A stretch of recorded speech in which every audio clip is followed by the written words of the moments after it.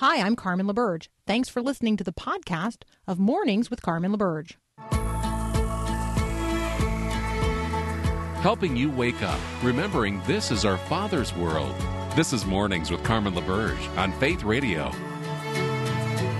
we're gonna fly, we fly like eagles. Arms out wide. If we're gonna fear, we fear no evil. We will rise. By your power, we will go. By your spirit, we are bold. If we're gonna stand, we stand as giants. If we're gonna walk, we walk as lions. Well, good morning. It is the 19th of January, 2021, and there is a bit of a countdown clock underway right now to the transition from the 45th to the 46th President of the United States of America. And I would say that having some perspective in these next 24 hours is going to be required of each of us and all of us. And so where in the Word are you today? Where in the Word are you today?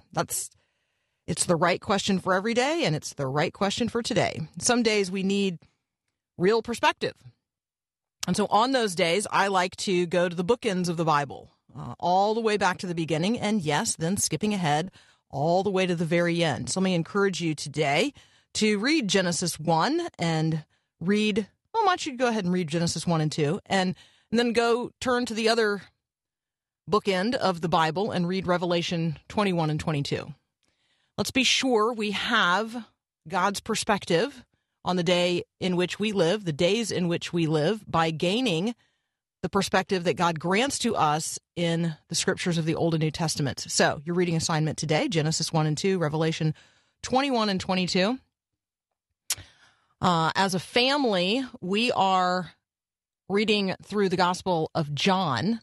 And so I'm going to read the opening verses of the Gospel of John because they are reflective of both Genesis 1 and 2 and Revelation 21 and 22, and they don't really come exactly in the middle of the Bible. That would be somewhere in the Psalms, but they come midway point. They come at the pinnacle of the story where Jesus, who provides the hinge of human history, appears on the scene. So John chapter 1, the opening verses. In the beginning was the Word, and the Word was with God. And the Word was God. He was in the beginning with God. All things were made through him, and without him was not anything made that was made. In him was life, and the life was the light of men. The light shines in the darkness, and the darkness has not overcome it. Gaining some perspective today on the day in which we live, the days in which we live. Yes, the darkness is dark. Yes, Jesus has come. The light shines in the darkness has not overcome it. In fact, Jesus is the one who has overcome the world. Why don't you read the overcomer passages in the Bible if you're looking for places of hope and resilience in these days as well. All right, first up this morning, Nick Pitts. He's a fellow at the Institute for Global Engagement. We are going to survey some of the headlines of the day, anticipating the historic inauguration, which will be taking place tomorrow, but also President Trump's plans as he is leaving office. If we've got time, we're also going to look at a couple of other headlines related to American trends in America related to religious practice. That's up next here on Mornings with Carmen.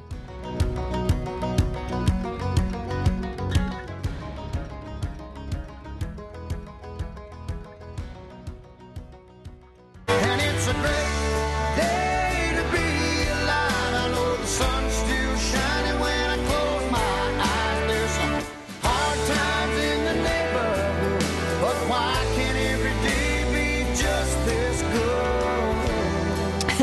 Okay, before I bring Nick Pitts on, I need to say, for those of you now cursing at us on our text line, that's not appropriate. That's not an appropriate way to rise and shine. Okay, Here's a person now accusing us of sounding demonic. Paul. No, I know. No, it's a technical glitch.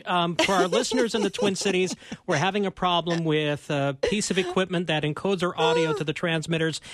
And so please listen online at myfaithradio.com where the stream is running quite clearly, or listen on your phone or other connected device on the Faith Radio app. Yeah. And if you have a neighbor who you know normally listens to us and may only be listening, yes, exactly, sir, we know you're listening on your car radio, the person texting us, and now we know you're texting and driving, also not safe.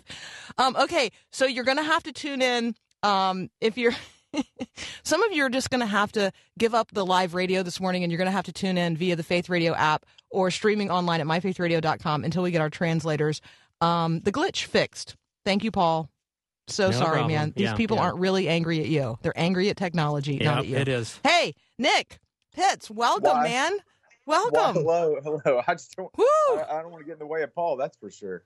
Well, let me just tell you that people are quite angsty when they can't apparently get us on the radio. I appreciate the level of commitment and interest, but let's not cause mayhem out there in the Twin Cities this morning because we can't get Carmen on the radio. If there is a problem to have, though, that would be a good thing. The passion of your listeners, and so the Carmenation, man, the Carmenation, they're mobilizing. Okay, hey Nick, let's talk about this historic transition taking place even now. President Donald J. Trump, the 45th president of the United States, really in his last probably 24 hours or so at the White House. Planning to leave D.C. tomorrow, but unlike any president has ever left before. And then the first day of the 46th president, Joe Biden. Talk with us just a little bit about anticipating the inauguration and this particular transition, maybe some things that are going to be different about it. What has your attention? Yeah, there are really two things that have my attention that I'm going to be, or I guess we'll just start listing off because it's really more than two. One, I'm going to be really anxious to see over these next 24 hours some of the individuals that President Trump is going to pardon. You're seeing everyone from white-collar criminals from his time in New York being on the list to rappers, Lil Wayne being on this list as well. And then obviously how many people have been talking is President Trump going to attempt to pardon himself. And so that's one particular piece to pay attention to. Two, just the historical nature of it. President Trump is not going to be at the inauguration. He'll be the first president since Andrew Johnson that was not at inauguration for his successor. Instead, President Trump has said that he's going to have a military-like band playing and leaving at Andrews Air Force Base. And so that's something to pay attention to. And then if we're looking toward the new administration, the 46th president of the United States beginning tomorrow, Joseph Biden. And so it'll be interesting to see one of his first moves we're seeing is just this attempt to want to unify the country. And that's everything from his selection of Garth Brooks, who is a Republican, identified as a Republican, and said that he will be performing at the inauguration. And he says this is not a political statement, but a statement of unity. And then also, I mean, probably a particular interest to your listeners is that President-elect Biden will be going to Catholic Mass before church, rather before the inauguration tomorrow. And he will be joined, according to Punchbowl News, by it's a bipartisan affair with Kevin McCarthy, who is the House minority leader, as well as various other figures on both sides of the aisle. And so it's just there's a lot going on. And hoping to be able to catch every moment of significance. I'm going to be very interested to watch the secular media's coverage of that particular event on the agenda tomorrow. I'm just not sure that if the person being inaugurated were not the person that it is, like if it were not, a liberal Democrat, would the secular media be jumping all over the fact that there is going to be not only Catholic Mass, but really the only people allowed to participate in Catholic Mass are Catholics. It's not like Protestant Christians can participate in Catholic Mass. So it's not even that all Christians are welcome at what is, I mean, is that a unifying event? I mean, I'm not being critical. I'm trying to be a person who's like sober in my observations about what's taking place, and I'm not sure that's a unifying event. Yeah. So you'll remember there was, I mean, we can look, there's two interesting pieces to this. One, if you'll remember, just comparing it to the last inauguration, you'll remember that Pastor Robert Jeffers here in Dallas, at First Baptist Dallas, gave kind of the sermon for what was a similar service for President Trump before the inauguration. I believe that he preached on for such a time as this out of Esther. But now what we'll see is that President-elect Biden, he is not, like you mentioned, he is Catholic, and so that is a sizable contingent of the American populace. But again, it's a contingent, and then two, he is the second Catholic to assume the presidency. First being, of course, John F. Kennedy. And so it will be interesting to see, because we have changed radically since 1960, that inauguration of JFK. The country is significantly less religious than what it once was, and media members are significantly less aware of religious matters. And so it will be interesting to see how the public watches and how they interpret these actions by President-elect Biden tomorrow. Yeah, totally fascinating. I like you will watch with great interest. All right, on his way out the door, it looks like the president is preparing to offer clemency to a number of people. There will be more information on that forthcoming. But when we return from a very brief break, I'm going to talk with Nick about how the plans for the March for Life, which has taken place every year since the passage or since the decision in the Roe v. Wade case before the Supreme Court, how the March for Life, those plans have been largely disrupted. And so we want to highlight that here as of great concern to those of us who are pro-life. So that's up next here on Mornings with Carmen. Jimmy got saved. Jimmy got saved. Jimmy got saved. Jimmy got saved. Call the law, tell mom and pa. Continuing my conversation with Nick Pitts. You can follow him on Twitter at @JNickPitts. He's a fellow at the Institute for Global Engagement. Nick, have you ever attended a March for Life? I have attended local gatherings of March for Life, but I've never attended the actual national gathering in D.C. All right. So I have been there on a couple of occasions in recent years as a part of the Evangelicals for Life events. Mm-hmm. And it's my favorite part, or I don't know if that's the right language. What has impressed me most have been the busloads. I mean, busloads of young people from across the country who attend the March for Life. That is not happening this year. It's not going to be an in-person event in Washington, D.C. What does I don't know, does that say anything about where we are in this particular moment? I mean, the coronavirus has changed a lot of things, but one of the reasons that the March for Life is not happening in person next week in D.C. is because of the heightened security measures in and around the city. Yeah. Well, you bring up two great points relative to that. One, just kind of tragic that we're at this position right now. I think it's approximately like 7 or 8% of DC has been shut off or closed down because of just some of the violence and the evil that's been perpetuated over the past coming days. And so that's tragic, because that's really a beautiful part and a very meaningful part of the city that really does bring us together. And so there's that. And then two, just the global pandemic. It's just one, it's awful. I mean, it's been 10 months, Carmen, that we've all been dealing with this. And so many of your listeners, I'm sure, have either been impacted, one, because they know someone that's passed away, that's been hospitalized. And then all of us have just been doing our best to social distance, to quarantine, and just the idea that almost 400,000 people have lost their lives. And we're just all having to kind of just bear with this news and deal with this in isolation. And so it just is kind of a shock that's taken when you have this beautiful gathering that happens once a year that gathers together individuals of like mind for the cause of life. and they can't come together. And it looked to be a great lineup this year with individuals like Tim Tebow that will still be speaking virtually, but you won't hear him in person, and some other figures as well. And so I would say that it's pretty demoralizing, I would imagine. But the good news, though, is that the cause of life continues.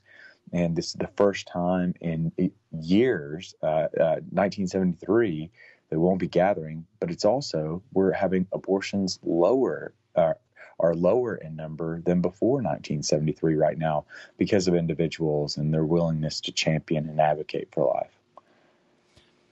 Yeah, I want to highlight that last point, Nick. We do have fewer abortions in the United States on an annual basis than we did when Roe v. Wade was passed. I keep using that language. It's what's the language? When the decision was made, when the Roe v. Wade decision was reached by the Supreme Court of the United States, and yet we're still talking about the leading cause of death in America.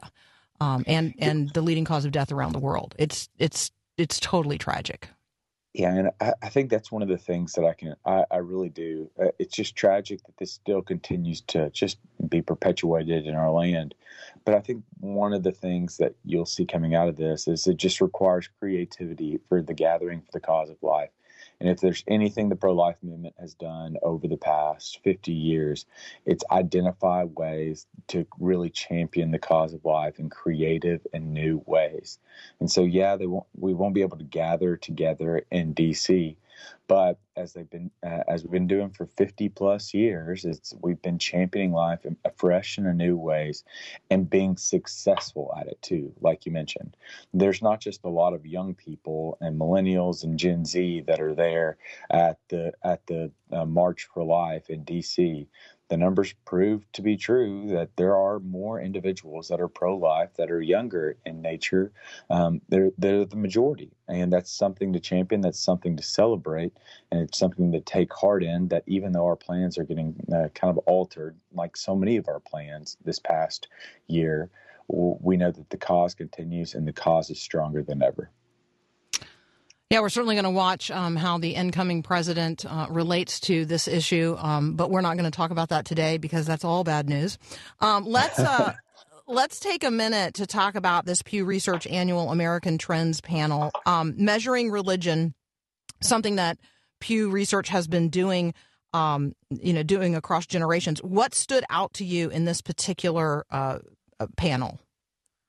Yeah, so they talked about, one, just the way they were administering the panel, so moving away from an interviewer to kind of a self-administered survey. But then, two, what was shocking to me is that, again, you're just finding less and less of the American populace that is continuing to identify with a particular religion, one, and then two, practice, which is just it's a cause for concern, but also seems to. It would seem to be endemic, I guess you would say, just relative to where we are, where we have individuals that are rioting on the Capitol.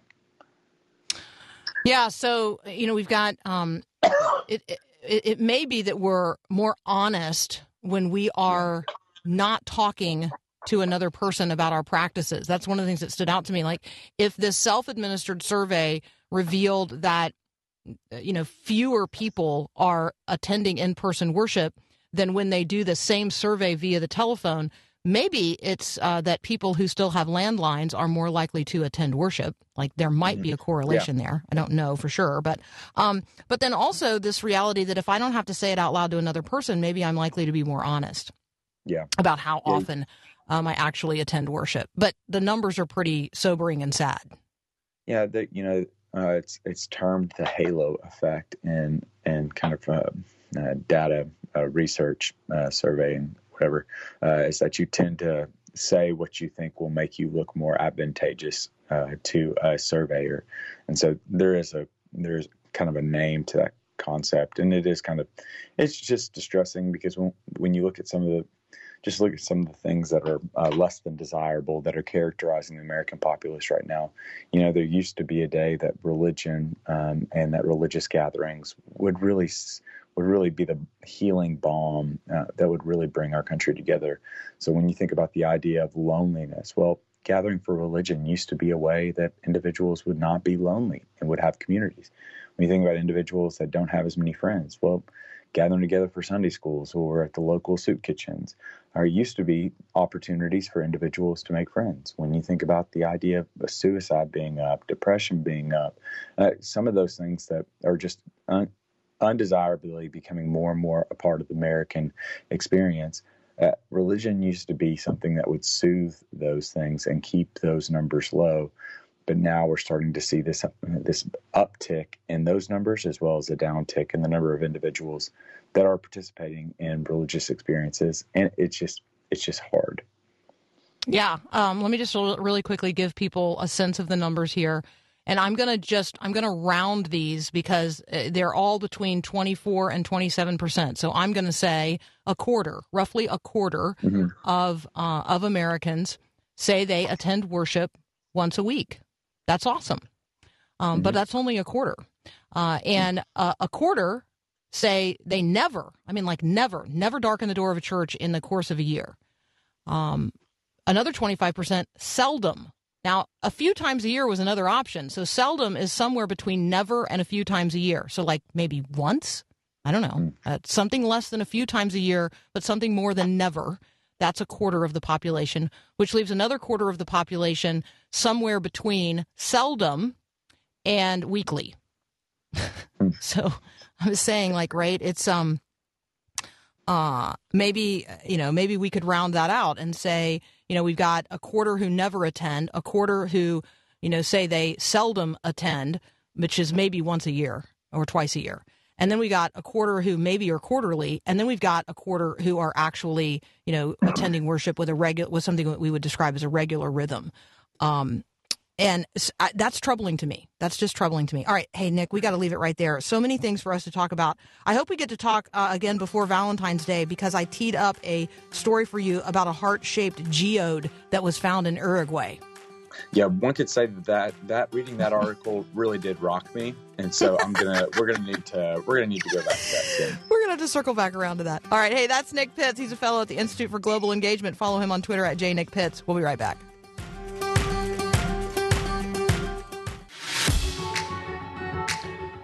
Well, what in the world is going on around the world, and what do we as Christians need to be thinking about, looking at, and considering in these days?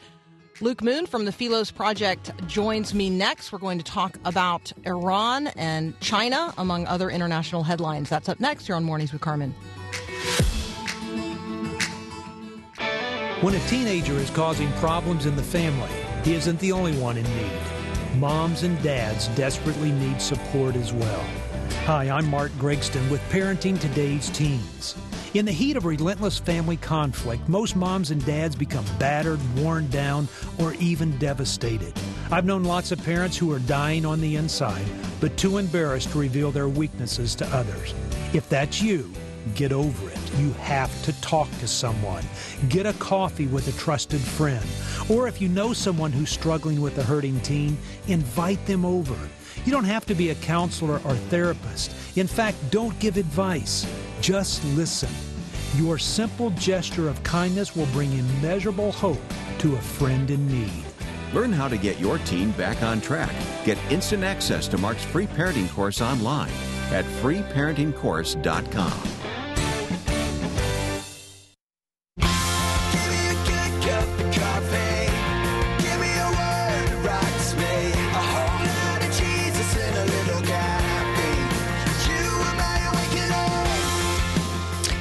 Luke Moon joins me again today.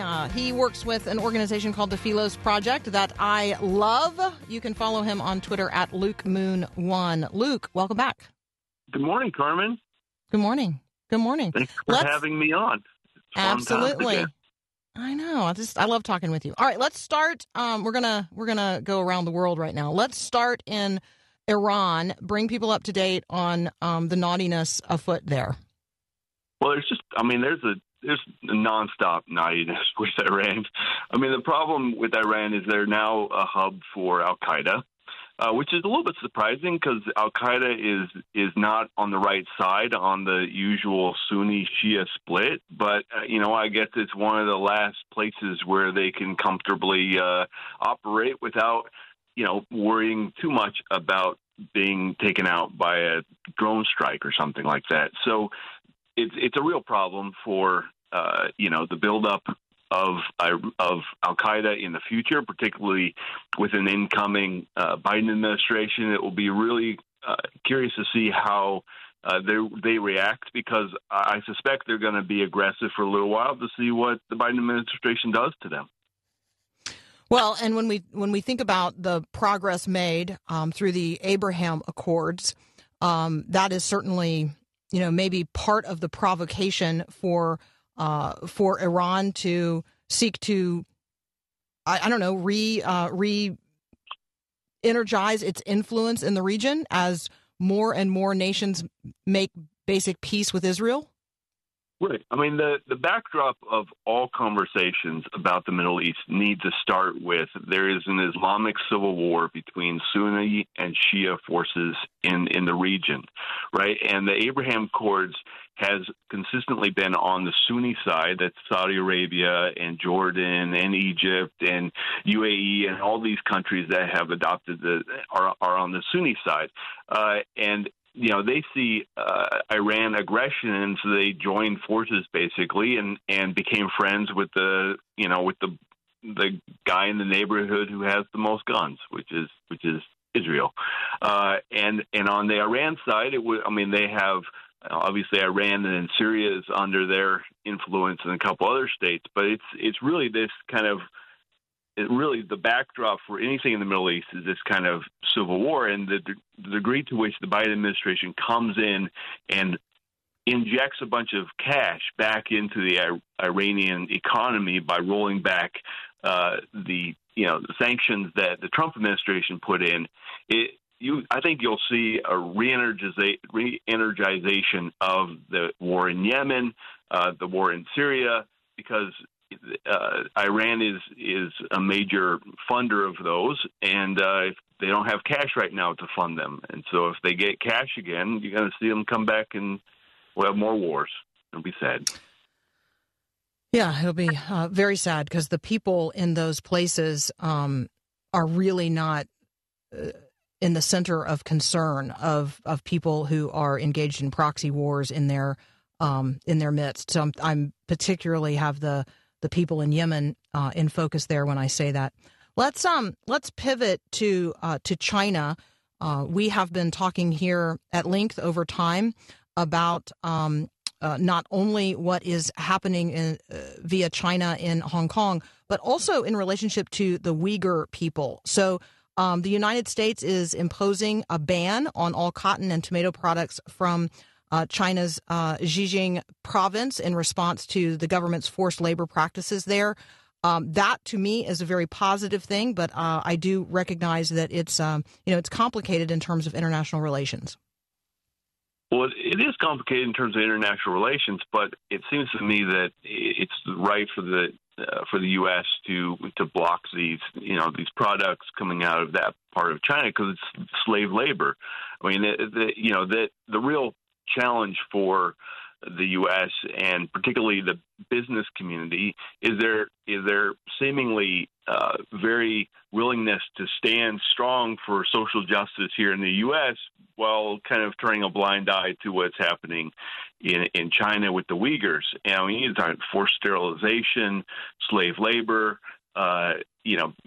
abortion, concentration camps. I mean, for all the talk about how we've improved as human beings on this planet, the case of the Uyghurs proves that the dark heart runs. It never changes, right? There's nothing new under the sun, as Solomon said. Yeah, I think that for people in our generation, Luke, who for whom personal narrative and one individual's story helps us bring into focus, what's really happening.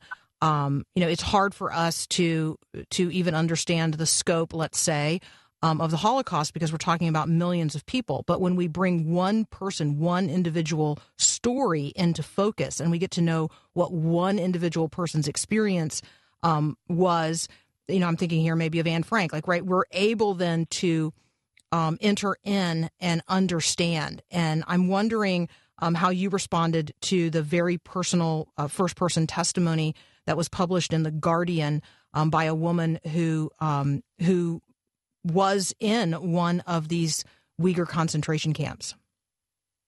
Yeah, I mean, it's heartbreaking. I mean, it's heartbreaking to know, basically the way she describes it is, bits of my soul shattered and broke off, and I'll never recover them again. Right, like that kind of deep emotional pain, and knowing that because you're the wrong ethnic group in China, that you can be like forced sterilization and that kind of thing, and the seemingly silence out of the very aggressively woke crowd, the social justice crowd, Nike and Apple, like they and then the NBA. I mean, the NBA hasn't said anything about the Uyghurs, and that's a real problem. And that just it's a shame on those companies that they allow themselves to be used in that way, because they're concerned about losing market share or being having restrictions applied to them. It's a real shame, and these companies need to choose which side of the social justice bandwagon they're going to be on. Yeah, for those of you who want to read the article to which I'm referring, it is at The Guardian, theguardian.com. Our Souls Are Dead, How I Survived a Chinese Re-Education Camp for Uyghurs. It is the personal testimony of a woman who, having lived in France for 10 years, returned to China to do some due diligence related to signing some papers. And while she was there, she was arrested and she was placed in a re-education camp where she not only was brainwashed and tortured, but where the Chinese government forcibly sterilized her. And so we want to recognize in the story of this one individual what is happening millions of times over at the hands of the communist Chinese in relationship to a small, relatively small, we're still talking about millions of people, religious minority known as the Uyghurs. And so let us not lose sight of this, even as we, beat the drum for concerns of our own freedoms. All right, Luke Moon and I are going to return to our conversation in just a moment. We'll be right back. If I should speak, then let it be of the grace that is greater than all my sin. Continuing my conversation with Luke Moon from the Philos Project. You can find him on Twitter at LukeMoon1. Luke, let's expand our conversation a little bit related to the incoming Biden administration, the naming of Samantha Powers, reversals of some Trump policies or practices around the world, some observations that you'd like to make. Yeah, it's going to be a very interesting, I think, first few weeks. As it was for a while. I think that because the Senate was potentially going to be in the hands of the Republicans, there was a little more caution about who was going to be chosen for political appointment positions. That seems to have, now not be as significant anymore. And so it'll be, really interesting to see who comes in. Right now, we know that Samantha Powers, who was in the Trump administration, her role is now in charge of USAID. And I'm not sure if there's someone who has worse judgment in foreign affairs than Samantha Powers. She basically watched, Syria fall apart. All of the major fires of the Middle East in 2014. The Obama administration just did not do the right thing, walking back from red lines, watching, Syria burn, watching Yemen burn, just kind of giving $400 million to the Iranian regime and then selling $400 million worth of weapons to the Saudis and their partners. I mean, it just fueled just a bloodbath in the Middle East the last 2 years of the Obama administration. And the problem is that most of those people who were part of that are now going to lead Biden's administration foreign policy plan, which seemingly is just a disaster. And I also don't think that, on so many issues, Biden was not for taking out bin Laden. Biden was on the kind of the wrong side of a lot of foreign policy decisions, and now he's the guy in charge. And so it will be very interesting how this plays out in the next couple of weeks. I think we're going to get tested by China. We're going to get tested by Iran. We're going to get tested by al-Qaeda. Wouldn't be surprising to get tested by Turkey and Russia. Just as, the major empiric powers in the world right now are all looking at what is the Biden administration is going to do when we throw a little muscle around, right? And that will be so I think we'll see very soon some major kind of tests of the fortitude of Biden, and also a test of, especially after, basically the world watched, what happened January 6th. I think, everybody's, the perception out there is, see, America's weak, America's divided, which we are, and they're going to play into that and harm our interests if they can. It looks as if re-entering the Paris Climate Change Agreement, re-entering the Iran nuclear deal are certainly on Biden's, early agenda. We absolutely expect, because it happens every time there's a reversal in terms of the party in power in the executive branch, we absolutely anticipate a reversal again on the Mexico City policy, using U.S. taxpayer dollars to fund abortions around the world. Abortion. It's also. There's a very strong. The U.S. Under the Obama administration had, same-sex marriage festivals in our embassies in Pakistan, right? Like the kind of there's a lot of social issues that are driven by foreign policy that will come into play as well.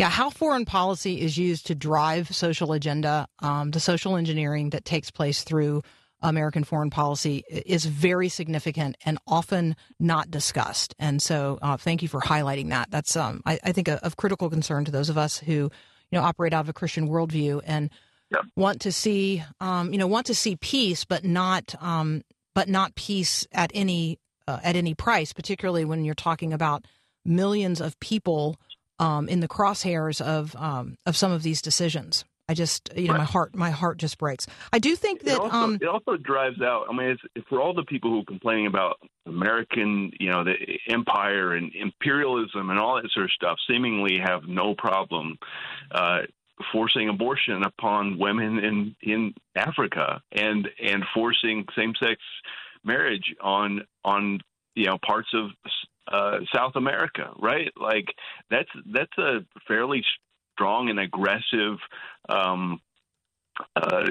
imperialistic tendencies right there, and it seemingly that part's okay, I guess, as long as you're on the right side of the policies or whatever.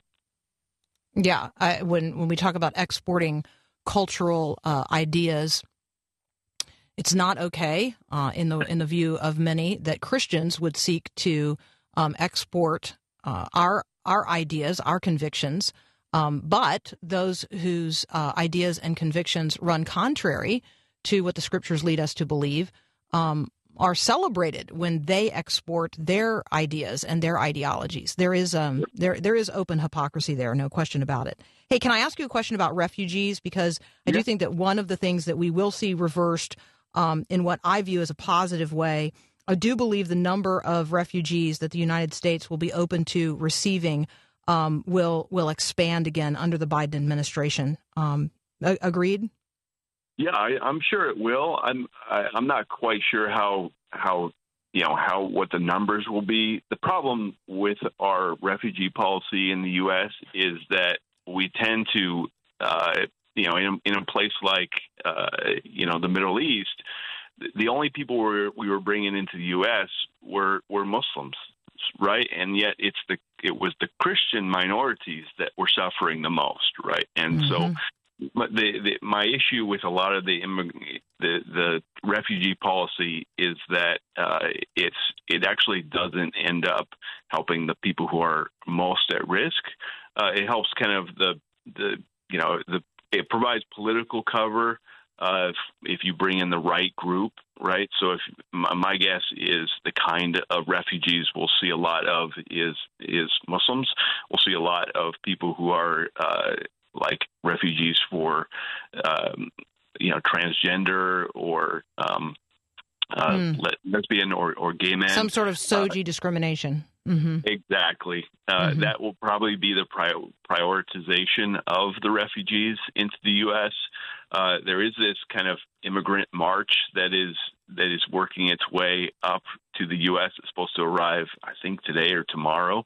That will be, again, one of those tests of the Biden administration because they're like, we're going to tear down the wall and we're going to let everybody come in. And now there's a whole bunch of people standing at the border saying, you said you were going to let us in, and what's he going to do about it? My guess is that he's going to adopt the same policy as the Obama administration did and the Trump administration did, which is to say, no, you need to stay on that side until we figure out what we're going to do on this side. The nice thing for the Biden administration is they're going to be able to claim, coronavirus as their as a reason to keep the border closed. Yeah, exactly. But nonetheless, they're going to adopt, my guess, is a similar policy because it was working. All right, we got to leave it right there, Luke. Thank you so much, as always. Sorry to cut you off here at the end. I'm up against a hard break. Hey, absolutely. Happy New Year. We look forward to talking with you again soon. That's Luke Moon from the Philos Project. You can follow him on Twitter at LukeMoon1. We'll be right back.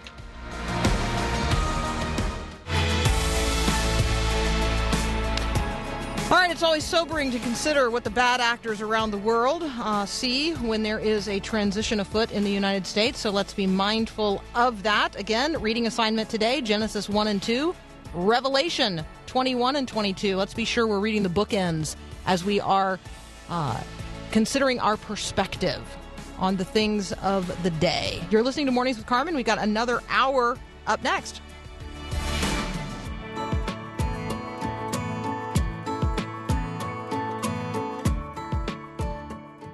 Thanks for listening to this podcast of Mornings with Carmen LaBerge from Faith Radio. If you haven't, you can subscribe to automatically receive the podcast through iTunes or the Google Play Music app. That way, you never miss an episode. It's also available anytime at myfaithradio.com.